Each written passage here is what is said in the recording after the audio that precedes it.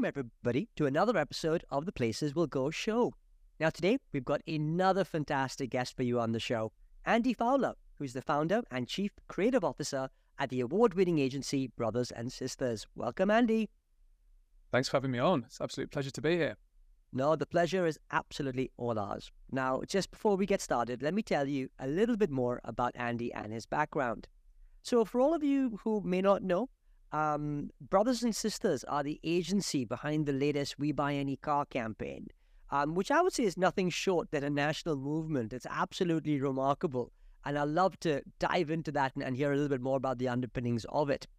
But actually, Andy was pivotal to the whole process because he built the agency from scratch. And today, it's become one major creative force in the UK ad scene with clients like B Sky B, Carphone Warehouse, Center Parks, and U-Switch. Now, I would say Brothers and Sisters really do creative, transformative, commercially impactful, and genuinely move the needle when it comes to creativity. And actually, creativity is a big theme, particularly in the context of AI, which I'd love to get your take on, Andy. Now, Andy describes himself as a creative entrepreneur and has a real passion for building teams and creating cultures that enable brilliant creative work. He also says that he's curious, restless, and obsessed with the place where creativity and ideas meet tech and pop culture. I wonder what that place is. We'll have a listen soon. Now, finally, Andy also says that he's not a traditional advertising chief creative officer, so I'm sure we'll get some insight into actually what makes him tick, the work that he does, and also what truly makes him stand out. So honestly, welcome, Andy. It's an absolute pleasure to have you on. Thank you so much. Pleasure to be here this sunny Friday morning. Isn't it lovely? For those who are listening back, we're doing our usual UK Friday morning, and it's a belter going into a lovely weekend. So many things to cover, Andy, but let's just get started with how's 2023 shaping up? We're about roughly at the halfway mark. How's it going so far?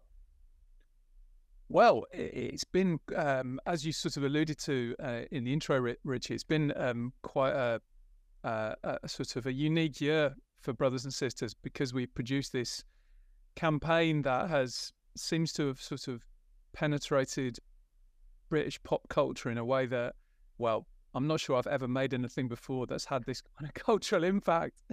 So it's just been a kind of a bit of a roller coaster, seeing it grow wings and develop and sprout. I mean, even last night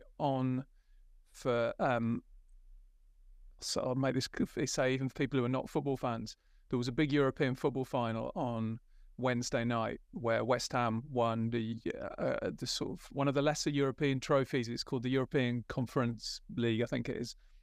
And on the train on the way to the game, and also last night in London during the celebrations, about 50,000 West Ham fans are singing a song about one of their players to the tune of this ad campaign that we just made for We Buy Any Car. And I sent a LinkedIn post last night going, I don't really know where this campaign goes from here because it's sort of just gone beyond anything we could have imagined. So the tune go, for those who don't know, the campaign is for a brand called We Buy Any Car, which is basically in the UK a brand that kind of have disrupted the car selling market. So the old way of selling your car was... One moment. That was interesting. That's interesting. Shall I keep going? Yeah, go for it. Keep going. So in the UK, traditionally the car selling market was, if you wanted to sell your car, you either had to put it into a car magazine called Auto Trader, or you did a thing called part exchange, where you went down to a garage and haggled with the guy on the forecourt to swap your car. And We Buy Any Car have disrupted that, so you can entirely sell your car online in 30 seconds. Basically, you get a quote in 30 seconds, you take your car down, and it's gone. And we basically come up with this campaign, which is based on a famous meme. So there's a famous meme which I think is relatively globally known, and it's a thing called the Friday Feeling meme. And it came out originally 4 or 5 years ago. You may know it. And it basically features this guy called Mufasa, who's in a car with his friend. He jumps out of the car. His friend says, it's Friday, right? And Mufasa goes, huh? And his friend goes, it's Friday, right? And he goes, no way. And he jumps out of the car and he does this dance to this track, which is basically the Friday feeling meme. So it's like, it's Friday and it's Saturday, Sunday. Excuse me. Let's do it. Let's do Let's do it. It's Friday, yeah. And we were looking for, basically, our whole thing is that we love coming up with ideas that really get into pop culture. And we had a flash of inspiration where our brief was all around celebrating the ease of selling your car with We Buy Any Car, because it's so simple, right? And where that crystallizes is in the moment where you've just sold your car. You've just sold your car, you've got rid of it, you've got your Saturday back to do what you want with it, because it only took 30 seconds. You've got the money in the bank. It's just the whole thing's a relief. You've avoided stress. And we wanted to celebrate that moment. So we just thought, well, one of my creatives played me that meme, but he didn't just play me the meme, he changed the lyrics. And this is one of my creatives who doesn't come from a traditional advertising background, by the way, which is an important part of this. My creatives don't come from ad backgrounds. They come from more entertainment-y backgrounds, because that's my background, not advertising. And he played me the meme, but he changed the lyrics. So instead of it going, it's Friday then, it's Saturday, Sunday, he sung to me down the phone, just sold my car to We Buy Any Car. And I was like, oh my God. I think this could be a moment. And it partly because the meme is all about the view through the car. So, the famous meme of the Friday feeling thing is basically it's a view through the car. You see the car door. Yes. It's almost like an original piece of visual IP, the view through a car door while the car's moving. And we just thought, oh my God, it all comes together in this moment of celebration of selling your car. And then, it just seems to have, I think because it was already a meme, we hoped people might adopt it, but it's just gone bananas. I've never seen anything like it. It seems like every day I look, there's some other part of culture, people are singing it and changing the lyrics. And anyway, that was a very long, rambly answer, but hey, well, it certainly made your year. Isn't it fantastic though? I mean, imagine, right? The creative idea and creative genius came all of a sudden, right? On down the phone, right? As someone sang to you an existing meme and changed the lyrics. I mean, how cool is that? I mean, that's creativity at its best, right? It's raw, it's authentic. It's so super cool. Yeah. I guess you can never have imagined the impact, right? I mean, it was there, you tried it. Was it easy to sell in? Did it just all happen quite naturally, or was it? Well, I think we had a sense that the client wanted to get closer to, I guess you would call social media culture. We just had a sort of, they didn't exactly said it in those words, but we just had a feeling that because they're such a populist brand, they appeal to everybody who drives a car, so it's not like a sort of laser targeted on one particular. I mean, it's a real mass mainstream, anyone who drives a car. But I just think there was a sense that they wanted to get more into kind of mobile, social media, meme culture, I think. And so we were just exploring that area. We love to do that. I really like the idea of sort of, traditionally, like the way you always taught as an advertising creative when you grow up is it's all about originality. You can't copy anything. And I sort of think that's nonsense, because I think that we live in a time now where, let's be honest, no one's really very interested in advertising. I don't think anyone in the real world is sitting there waiting to go, oh, I can't wait to see the next Fuse.com ad or whatever it is. That's just not the way the world is. So we just have a real big thing where we love to, we have a little philosophy that which I coined this phrase hip-hop creativity. And what I mean by that is that think of hip-hop. I just think hip-hop's the defining musical movement of our era. I would say. I would argue hip-hop is the defining movement of our era. And hip-hop's not about starting with a blank sheet of paper. Hip-hop's about sampling popular artifacts in popular culture and twisting them and remix them and turning them into something new. That's what hip-hop is. So you don't start with a blank sheet of paper. You go and find a sample of an old 1960s soul track that everyone loves. You loop it, and you turn it into something new, and then you're not starting from zero. You're starting from like number 80 already. You're already so far down the line. Yeah. So that's the philosophy that we apply to creativity, which is we don't start with a blank sheet of paper. We try and find an artifact in popular culture that's already loved, reverse engineer it back into the challenge of the brand and the audience of the brand and what they're trying to achieve, twist it 20% and turn it into something new. And then to answer your question, when we then presented the idea to the client, and obviously we've done our research, there's a lot of research involved in this, as well as the kind of creative epiphany moment. There's obviously a lot of research and thinking about how the pieces fit together.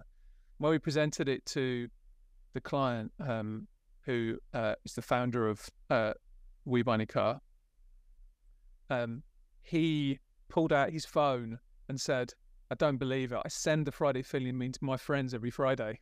So as soon as he did that, we thought, okay, we might have struck. Yeah, and that was through research, because I think we felt that meme would appeal right down. It was known by from teenagers all the way up to people in their 50s and 60s, and so that proved to be the case.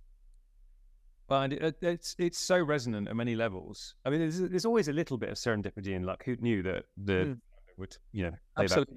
that? Absolutely. But it's so resonant in terms of it's based in neuroscience, isn't it? The hip hop creativity, drawing on things that are already registered in people's brains. And if I think back to some of the things I've been involved in, 118 borrowed the Rocky theme with a reference to a runner. We won't go into the sort of the legal wranglings around the 118 characters.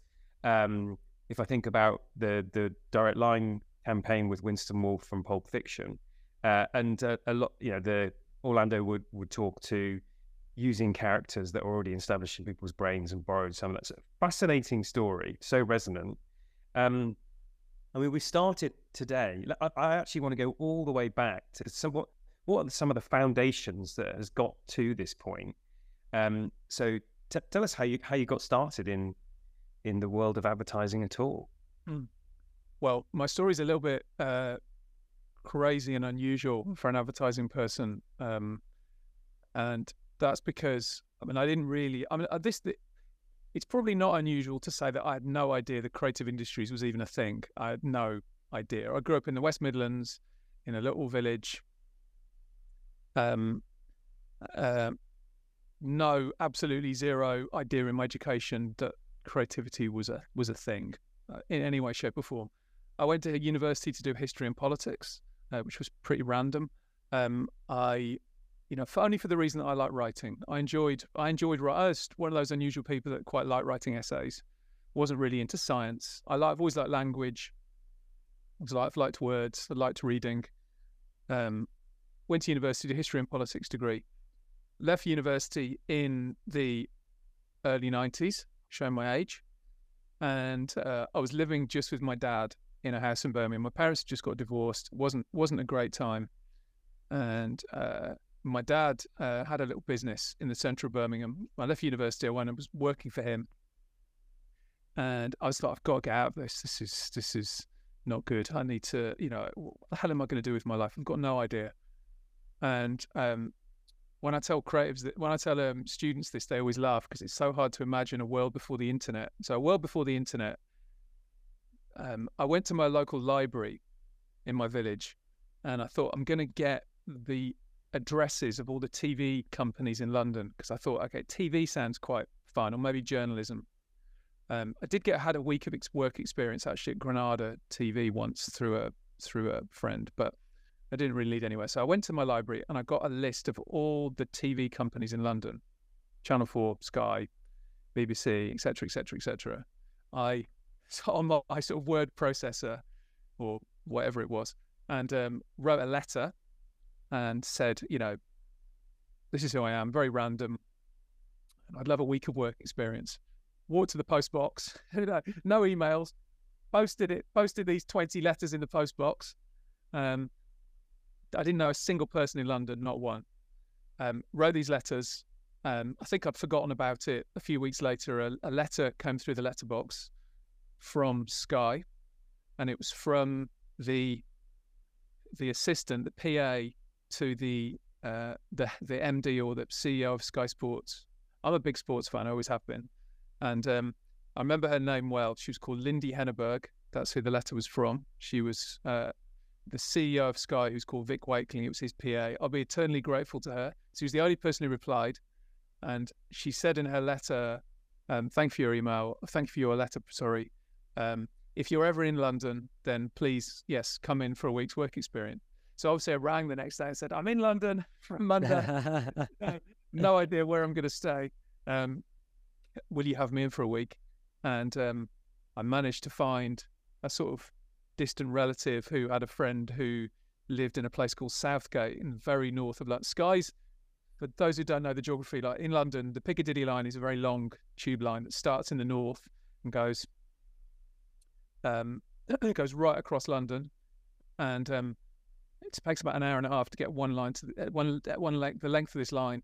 And I stayed on my distant relative's sofa in Southgate and travelled an hour and a half each day down to Skye, which is near Heathrow Airport, out to the west. And I was making the tea for the presenters on sports shows, rolling the auto cue, making their tea. I did that for 2 or 3 weeks. And then after about 2 or 3 weeks, I said, are you going to start paying me? Because I seem to still be here. And I just thought, I'm not going to leave until they start paying me. And I just tried to make myself useful. And in the end, they offered me a job. And that was really in sports program making. That was in live sports broadcasting for live football on Sky Sports or live cricket, Wow. sports magazine programs. So I did that for about a year. And then I started, because Sky's was a big dynamic organization. I was looking around and kind of going, not sure about this live sport thing. It doesn't feel very, I don't know, me being into writing, and I sort of was becoming vaguely aware of things I was interested in. And I thought, the pathway to this appears to be traveling the country, working in live OB trucks, outside broadcast trucks, this weird nomadic life. People seem to be drinking too much, and I didn't really like the look of it. And then, but what I did see, I saw there was an internal department, which was like an internal kind of agency that was making all the trailers for the programs. So I had a friend called Dom who I'd met in the canteen or something, and he told me his job was, what he did was every week they would give him 3 digibeta tapes, going back a little bit here, and his job was to watch these 2-hour movies that were coming out on Sky, and his job was to make a 60-second trailer for each of those movies. That was his job. And I thought, wow, that's interesting. So you have to kind of boil down a really complicated narrative into 60 seconds. That's your job. And so I proactively wrote some scripts for some movie trailers and for some sports. I think for a couple of football trailers. And I took it to a guy called Barry, who became a friend of mine, and said, I quite like the look of what you do. I've written some scripts for some trailers. What do you think? And he was like, oh, okay, these are quite promising. And he took them to his boss, who was an Aussie guy called Bruce. And eventually I got a job and I moved into what was the department that made trailers. Wow. That was it. My job was you had to be a one man, one woman band, where your job was you were given the movie, you had to log the movie, you had to come up with an idea, you had to write a script. I learned to edit. I did my own editing. I would find my own music. So you became this one person band. You learn all the processes effectively of doing the voiceover, doing the graphics. So you learn the entire process of turning something complicated. And I started to think, I love this discipline of how do you boil something really complicated down into 3 words? That's really where it all came from for me, was that thing. That was my start point, and quite an unusual path. But there are quite a few people in the ad industry actually who came from making trailers, from those in-house departments at Channel 4 or Sky or BBC. So yeah. Oh, that was what a fascinating story, Andy. And hey, Lindy, if you're listening in, thank you, right? And Dom too. Yeah. It's funny because as you were reciting that story and you were talking about what Dom does, I was like, you took the more strategic end, and when I actually went, distilling information down into 60 seconds, I was like, you just get to watch movies the whole day. Yeah. Wow, Not a bad life. Yeah, it's true. Not a bad life at all. But I actually want to come back to a second, and something that I mentioned in the intro, and what you talked of when your creative sort of was talking to you down the phone in the campaign that's now become the hit sensation of We Buy Any Car. It's all around culture, because clearly, you have a team around you, and one of the things that you look for and you seek out is to create the right environment and culture to let creativity thrive and shine. And I want to maybe explore that a little bit more as to how you do that, and how do you create environments and cultures that enable creativity to kind of get sparked, and then ideas to come and evolve into what they are. Well, it's a very good question, and it's sort of $1 million question, really, isn't it? And it's I'm not sure there is one particular silver bullet. I can probably give a few different answers. I'll try and keep it short. I mean, I guess so. One thing I will say is what's been really beneficial to me as a small agency in the last 3 or 4 years, if we talk about that first of all, is that previously, until the pandemic, because everybody had to come into an office, because nobody ever questioned that. That's just the way things were since Victorian times, and no one even dared to question that idea. If someone said they wanted to work from home on a Friday, everyone would sort of roll their eyes and go, "Oh right, yeah, of course you do." That's just the way it was. So you were quite restricted by only being able to work with people who lived in London and who'd moved to London. And what has been incredible for me since the pandemic is that I've worked with creative people who live in Amsterdam, in America, in Wales, in the Lake District. We have a freelance creative called Emma, who we've worked a lot with the last few years. She lives in a yurt in the mountains in Portugal. Amazing.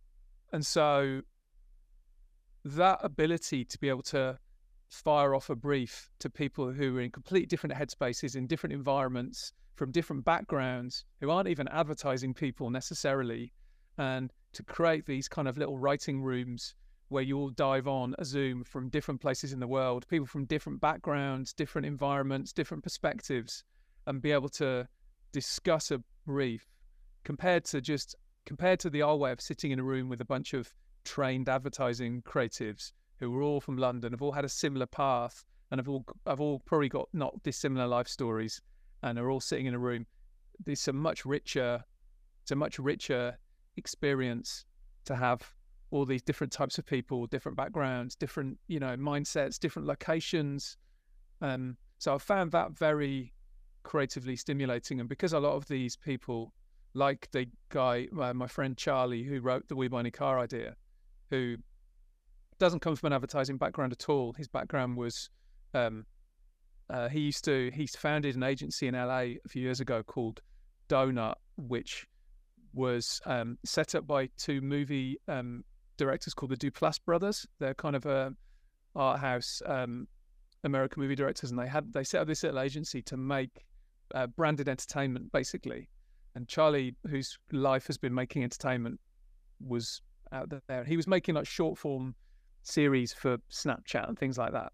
So to have access to somebody like him who doesn't want to live in London, doesn't want to work in the ad industry, but is quite up for doing a few days on a brief, to have him coming and singing "Just Sold My Car to We Buy Any Car" down the phone to me, pretty amazing. So I would say, maybe to answer your question, the first answer would be like, not to restrict the idea of what the creative process has to be to a bunch of advertising creatives who've come from advertising colleges, and many of them, sadly still to this day, this kind of bunch of white middle class people all sitting in a room from similar backgrounds talking about a brief, because they're the lucky ones who've had the privilege to go through this formula to get into the ad industry. I mean, you're limiting yourself to that. Whereas if you can suddenly blow that idea out and open your mind to what kind of people from what kind of perspectives, experiences might input into this brief, then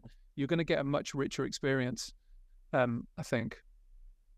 It's wonderful.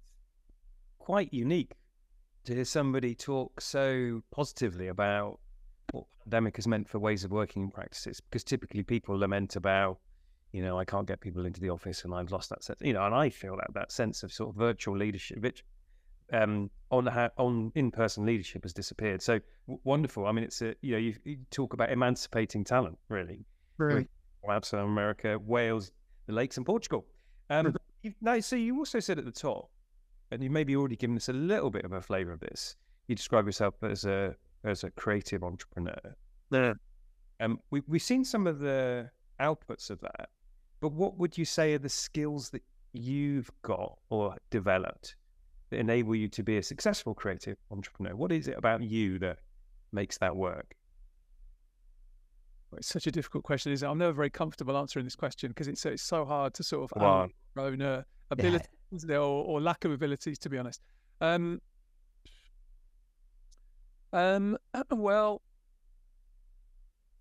I mean, I suppose where I would start first of all, and maybe and say is, because people always say to me, first of all, how did you start your own business? Because that must have been really scary because you had a decent job, you were well paid, and why would you have taken the risk? Which I did at a point when my wife was pregnant, actually, with our first daughter, Missy, who's now 17. I gave up my solid job to start this little thing called Brothers and Sisters. I had no idea if what would happen. And I guess I suppose the thing that I'm grateful for, I guess, and why I'm very lucky and privileged is I grew up in a family where everybody worked for themselves. My family was my granddad, both my granddads and my dad ran their own businesses. So to me, the most normal thing in the world was to start your own thing. I recognize that is a massive, massive advantage. I don't underestimate that if you're in an environment where where all the conversations over Sunday lunch between your dad and your granddad, even though you don't even realize it, are about running a business and what that is, even though it wasn't necessarily creative business, they were more like manufacturing businesses, but still there's creativity involved, right? That was, I guess, absorbing that made that very normal. So I think I'm incredibly lucky for that. So that's probably the first thing. I don't know, like what makes us a creative entrepreneur. I mean, I suppose the qualities that I admire and I try and adhere to, I guess, are firstly probably the quality that I value more than anything, I think, is just humility. I really, really don't like ego at all, and hopefully in the history of Brothers and Sisters we've largely managed to navigate and done okay because we've either tried to hire people who don't have an ego and are always willing to learn and always want to ask questions and not think they know everything, and hopefully also, we've just had that as a cultural thing, and so nobody ever sees each other as being better than anybody else. Everybody is always willing to listen, to learn from each other. I think that the day you stop learning, it's a bit of a cliche, but the day you stop learning is life. So I personally don't think I know very much, to be honest. I mean, I think that I improve every day and I learn every day. And, I noticed now, actually, some pictures we've done recently, I'm, I think self-aware that when I first started Brothers and Sisters, I literally had no idea what I was doing. Like, I had absolute no idea, like not a clue, and was pretty useless probably, and somehow managed to just about survive and get through. But I think it's just about learning and improving every day, getting better and better, surrounding yourself with people who are better than you. I guess the entrepreneur bit is always looking for new opportunities. It's kind of never seeing limits. I was reading the Elon Musk book recently and found it, one of his biographies, I can't remember which one, who it's by, but I found it fascinating that I got a sense that a big part of his life is the fact that in his childhood there were just no limits, because his granddad had a plane, And in their summer holidays, they used to fly to the middle of Africa and just like dump the plane somewhere in the desert and then just camp. Just crazy childhood of just everyone just basically did. There were no limits. They did anything and everything, and there was the world was so huge. And I recognize a tiny bit of that in myself, that I was extremely lucky that my childhood I was shown a lot of the world and a lot of possibility, and that has definitely sort of benefited me, I guess. Oh, wonderful, Andy. And I think your humility absolutely shines through in spades. But like you say, the uncertainty of starting something from scratch, and certainly in the early days, right? Setting things up is no easy feat whatsoever. Hey, everyone. Just wanted to take a pause for a minute to signpost one of our incredible sponsors for the show. The Marketing Lounge Partnership are a specialist loyalty and CRM agency that works with blue chip clients on helping them engage their customers. Think about sales promotion and incentives. Think loyalty programs. Think CRM and ways to engage customers through email, social, and a range of channels. I really rate the team and think they always truly deliver. So check them out if it's of interest. Alrighty, back over to the show. I think we're on the cusp of another revolutionary change in the industry at the moment, which is all around the role of AI. And I'd love to get your take on how you think things will evolve in this way, in using more tools, and an agency like yours may be sitting on the cusp of being able to take advantage of some of those AI tools that are out there. How do you see it playing out? Well, it's another $1 million question, isn't it? And no one really, no one coming up with a few of them this morning. No one really knows the answer. You're really giving me the easy ones here. My God. I mean, first of all, I suppose what I would say, and most agency people will say this, I'm sure, that even in the last 6 months, it's been a bit of a revolution in terms of how we've just started to apply a bit of AI to our own ways of working. So even me as a creative person, a creative leader, I guess, in a few of our pitches in the last 6 months, even just the opportunity to use Midjourney to help create more amazing visual reference has been pretty amazing, actually, compared to the old days when you had to, get a designer to comp together, to kind of cobble something together, or you had to do a color drawing, commission an illustrator, a storyboard artist.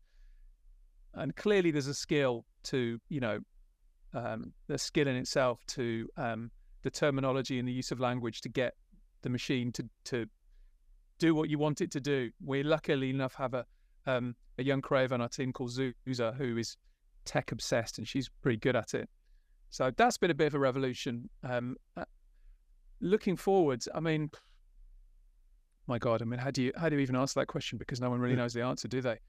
I mean, I think all I can say is that I do honestly think that no matter, even though the technology has moved on at a phenomenal pace, and it's even almost like day by day, almost we're seeing things in LinkedIn or in culture, we go, oh my God, it's leapt again. I still would like to think and believe that the sophistication of the human brain, the nuance, the evolution, the billions and billions and billions of connections that exist in our brain, the kind of creative leap that Charlie had on the phone when he rang me, I would still like to believe that although many of the less skilled tasks may be subsumed by AI, like, for example, copywriting for Instagram, or, once you've got a template to avoid lots of labor intensive work by setting off AI to fill in the template once the idea has been filled, I can see how that will save a lot of time. But I would hope that the bit at the very, very top, and I did some awards judging with Niels Leonard the other week and heard him talking about this as well, that I think that hopefully the bit at the top, which is the value of the most creative bit, so like real creativity brought on by millions of years of evolution of the human brain, being able to make connections, like drawing on, because it's almost like every idea, every thought we have, every idea we have is a product of everything we've done in our lives. It's like Honda once had an N line, which is everything we do goes into everything we do. And I feel like that's the thing AI cannot yet match, is it cannot pull together my, I was 51 last week. I mean, hopefully I'm a product of 51 years of experiences, and every day there are thousands of things that happen to me. I make thousands of decisions. That complexity and experience hopefully can produce occasionally, very occasionally, little eureka moments.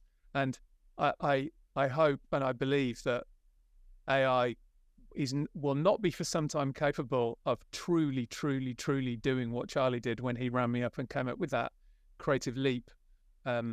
Whereas I think a lot of the stuff which is more filling in templates and less skilled will be taken over. So hopefully,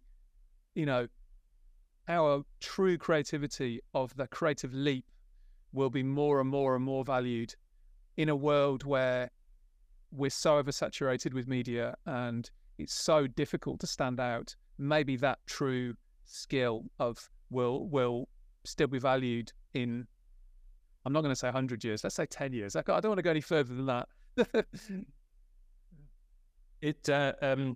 Who knows? Yeah. I love that 51 years of experience for the Eureka. You remind me of the story. I won't sort of name the names of the client or anything, but of the copywriter who was, had a bit of a slightly arsey client, and where's my press ad? It was he produces it, and then the client says, "Come on, how long did that take to write?" Yeah, 32 years, 4 months, 17 days, and 11 minutes. Yeah. And it says it all, doesn't it? Well, we'll see. I mean, it's a fast evolving debate. I'm going to change direction a little bit. You've mentioned some people that have influenced you. Again, thanks to Lindy back in the day. But in terms of mentoring, I mean, it's quite lonely at the top of organizations as founders and in the C-suite. So where do you get your support and nourishment and advice and guidance? Well, it is lonely. I would say that's true. And I wouldn't really say that I've had one consistent mentor. I would say I'm going to name 3 people very, very briefly. The first one is my grandfather, who changed the course of my family's history, because my family was going back 60 or 70 years ago, on my father's side, was a quite a poor working class family, lived in Leicester and in Birmingham. And my granddad, Fred Fowler, is an amazing, rare story of social mobility, which has always inspired me, which is that he was the youngest of 8 brothers and sisters. He got an apprenticeship at Austin Rover, which is used to be the huge car plant in the south of Birmingham, British Leyland. Got an apprenticeship there, and he was obviously a bright guy. He had a photographic memory as well, which is crazy. And for some reason, he was hugely motivated, and he always used to tell me this story when he was a kid, that he told his family, he always says he didn't used to have any shoes. That's how poor he was. I don't know whether to believe that, but that's what he said. And he always said that he used to tell his family that he would drive back down the street on his 40th birthday driving a Rolls Royce, and they would all laugh at him. And he did it on his 30th birthday. And he completely changed the course of my family's life. He ended up setting up his own engineering company and sort of owning the patent on a load of specific drill bits was his thing. It was about drills. Anyway, so he I suppose just his influence on the idea that if anything was possible has had a massive influence on me. Huge influence. The second one would be a guy at Sky called Barry Skolnick, who ended up becoming a great friend of mine, who was the creative director of Sky for many years. And he was the guy who really believed in me probably before anybody else did, and saw that maybe as a writer and as a creative person, I had some ability. We went from being colleagues to friends to ultimately he was sort of my client really for many years, because when I started Brothers and Sisters, he believed in us, brought us on, and we ended up working together for sort of 10 years really as kind of friends, but kind of client and agency. And so his influence was huge, I would say. Also because he was because he was a creative person who'd gone very, very high in a big corporate organization. So he really valued creativity, which is, I mean, he was almost an in-house creative director before that became a thing. It's obviously a massive thing now, where clients have their own in-house. He's the second one. And then the third one would be the reason why Brothers and Sisters, I've termed Brothers and Sisters to become a not-for-profit. And I believe we're the only not-for-profit creative agency in the world, as far as I'm aware. And that's a guy called Rupert Taylor. So I've always lived for 25 years around Ladbroke Grove in West London. I can almost see the Grenfell Tower out my window now as I look. I live up in a place called Kensal Rise, just up the hill from Notting Hill. But those who don't know, it's in West London. I started Brothers and Sisters in that area. In Ladbroke Grove. It's an area of massive disparity between rich and poor. It's an incredible melting pot of an area. Has many famous cultural movements, musical movements have come out of the area. And I started the agency there and always wanted to put something back. My kids were born in the area. In 2017, something beyond imaginably terrible happened in the area, something called the Grenfell Fire. And what happened was, due to horrendous neglect, a tower block went up in flames and 72 people lost their lives. And it had a huge effect on me as somebody from the area. A teacher in my daughter's school lost all her family in it, beyond imagination. And I sort of didn't really know what I wanted to do exactly, but I thought, okay, I want to try and help in some way, shape or form, as many people in the area did. And I ended up working in the local community centre just opposite the tower for 2 weeks. I took 2 weeks off work and helped out handing clothing to guys who'd lost everything in the fire, like lost everything. Imagine you've lost everything you own, your phone, your wallet, your photography, your clothes, like everything. These guys were still wearing the kind of charred clothes that they'd escaped the fire with. And a lot of people like Nike and Selfridges were sending lorries down of clothes to hand out. And so I met about 50 families because I was just lucky enough to be in this one community centre called the Rugby Portobello Trust, which was the one place that all the community trusted because they didn't let celebrities in. They didn't let the media in. They didn't let royals in. So it was the real safe haven for the community. So I had a horrific, but also an amazing week meeting all these people. And that was the week where I felt like I was, after 20 years of making ads, that was the week where I felt I was for the first time was doing something valuable, weirdly. And after that, I thought I really wanted to stay involved in the community somehow. And I met this guy called Rupert Taylor, which is the person I wanted to talk about. And he's an amazing community leader. He spent his life working with young people in the community, people from the Grenfell community, a very, very diverse group of young people, none of whom were particularly born into any kind of privilege. And he's a very inspiring guy. And he told me he was starting a football team for the survivors and the bereaved and the community called Grenfell Athletic. And I said, well, I'd like to help with that. And so I and Brothers and Sisters have spent the last 5 years using every spare bit of our time, money, energy, creativity to help this football club to become financially sustainable. We've developed relationships with Nike, Cadbury, Soho House. We've created mentor schemes for young people in the community. So I would say Rupert's influence on me, as far as thinking about what my legacy can be, how I can help brothers and sisters to use our creativity to do good, thinking about what's the measure of success, and even to the extent where I've ended up changing what Brothers and Sisters is to become a not-for-profit, really took, I suppose, to start a conversation about what profit is in an industry which is, of course, advertising. It's almost like, it's a contradiction in terms. How can you be a not-for-profit advertising agency? Because that's all about growth and about profitability. And And that's, of course, what we do. We help our clients to grow, but what we do with our profit is our business. So Rupert's been very influential on me insofar as how I look at my work and my life. It's a very long answer. Sorry about that. Yeah, Andy, it's an incredible answer. Kind of helps to put everything into perspective about what's important. And actually a great way to finish the session. So I'm going to pull together a few key thoughts coming out of it and give you a big thank you. So let's just do a bit of a recap of what we've heard. Well, let's get started by saying, you should go out and buy a swanky tuxedo for those award ceremonies. For We Buy Any Car campaign, which has caught the imagination of the nation, got everyone dancing. And yes, has borrowed upon or sampled in a hip hop creativity sense other references. But what a way to crown 2023. A bit of a serendipity, a bit of neuroscience, but what a belter. So that got us to a strong start. We then heard a little bit about, and thank you again to Lindy Henenberg about you didn't even know the creative industry existed.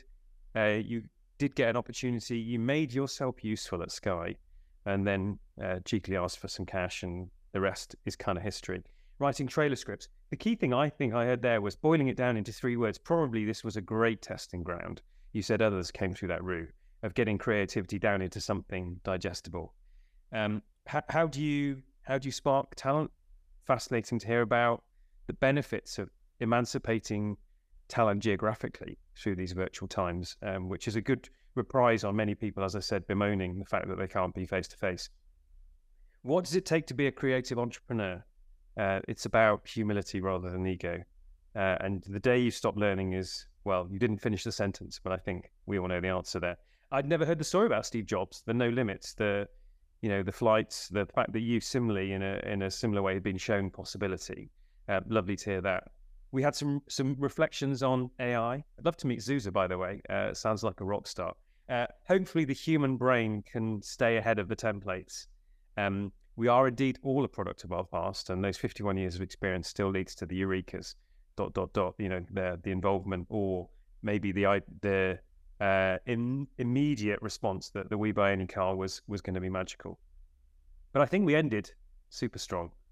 When I asked you about loneliness and mentoring, I probably wasn't expecting that as an answer. But you talked about 3 people. So to grandfather Fred, what a case of social mobility, really, rising up in brilliance, really showing that anything's possible. And I can visualize, the Rolls Royce rocking down the street and everyone being very happy for him. And then of course about Grenfell, which it's only 6 years ago, and was such an event for the UK, and what that's inspired in you in terms of helping to set up Grenfell Athletic and such a perspective and bring everything into line in terms of what's important. So that was truly inspiring way to end. And generally, Andy, it's been super inspirational. You can understand why you've been successful as a creative entrepreneur because you do think a little bit differently.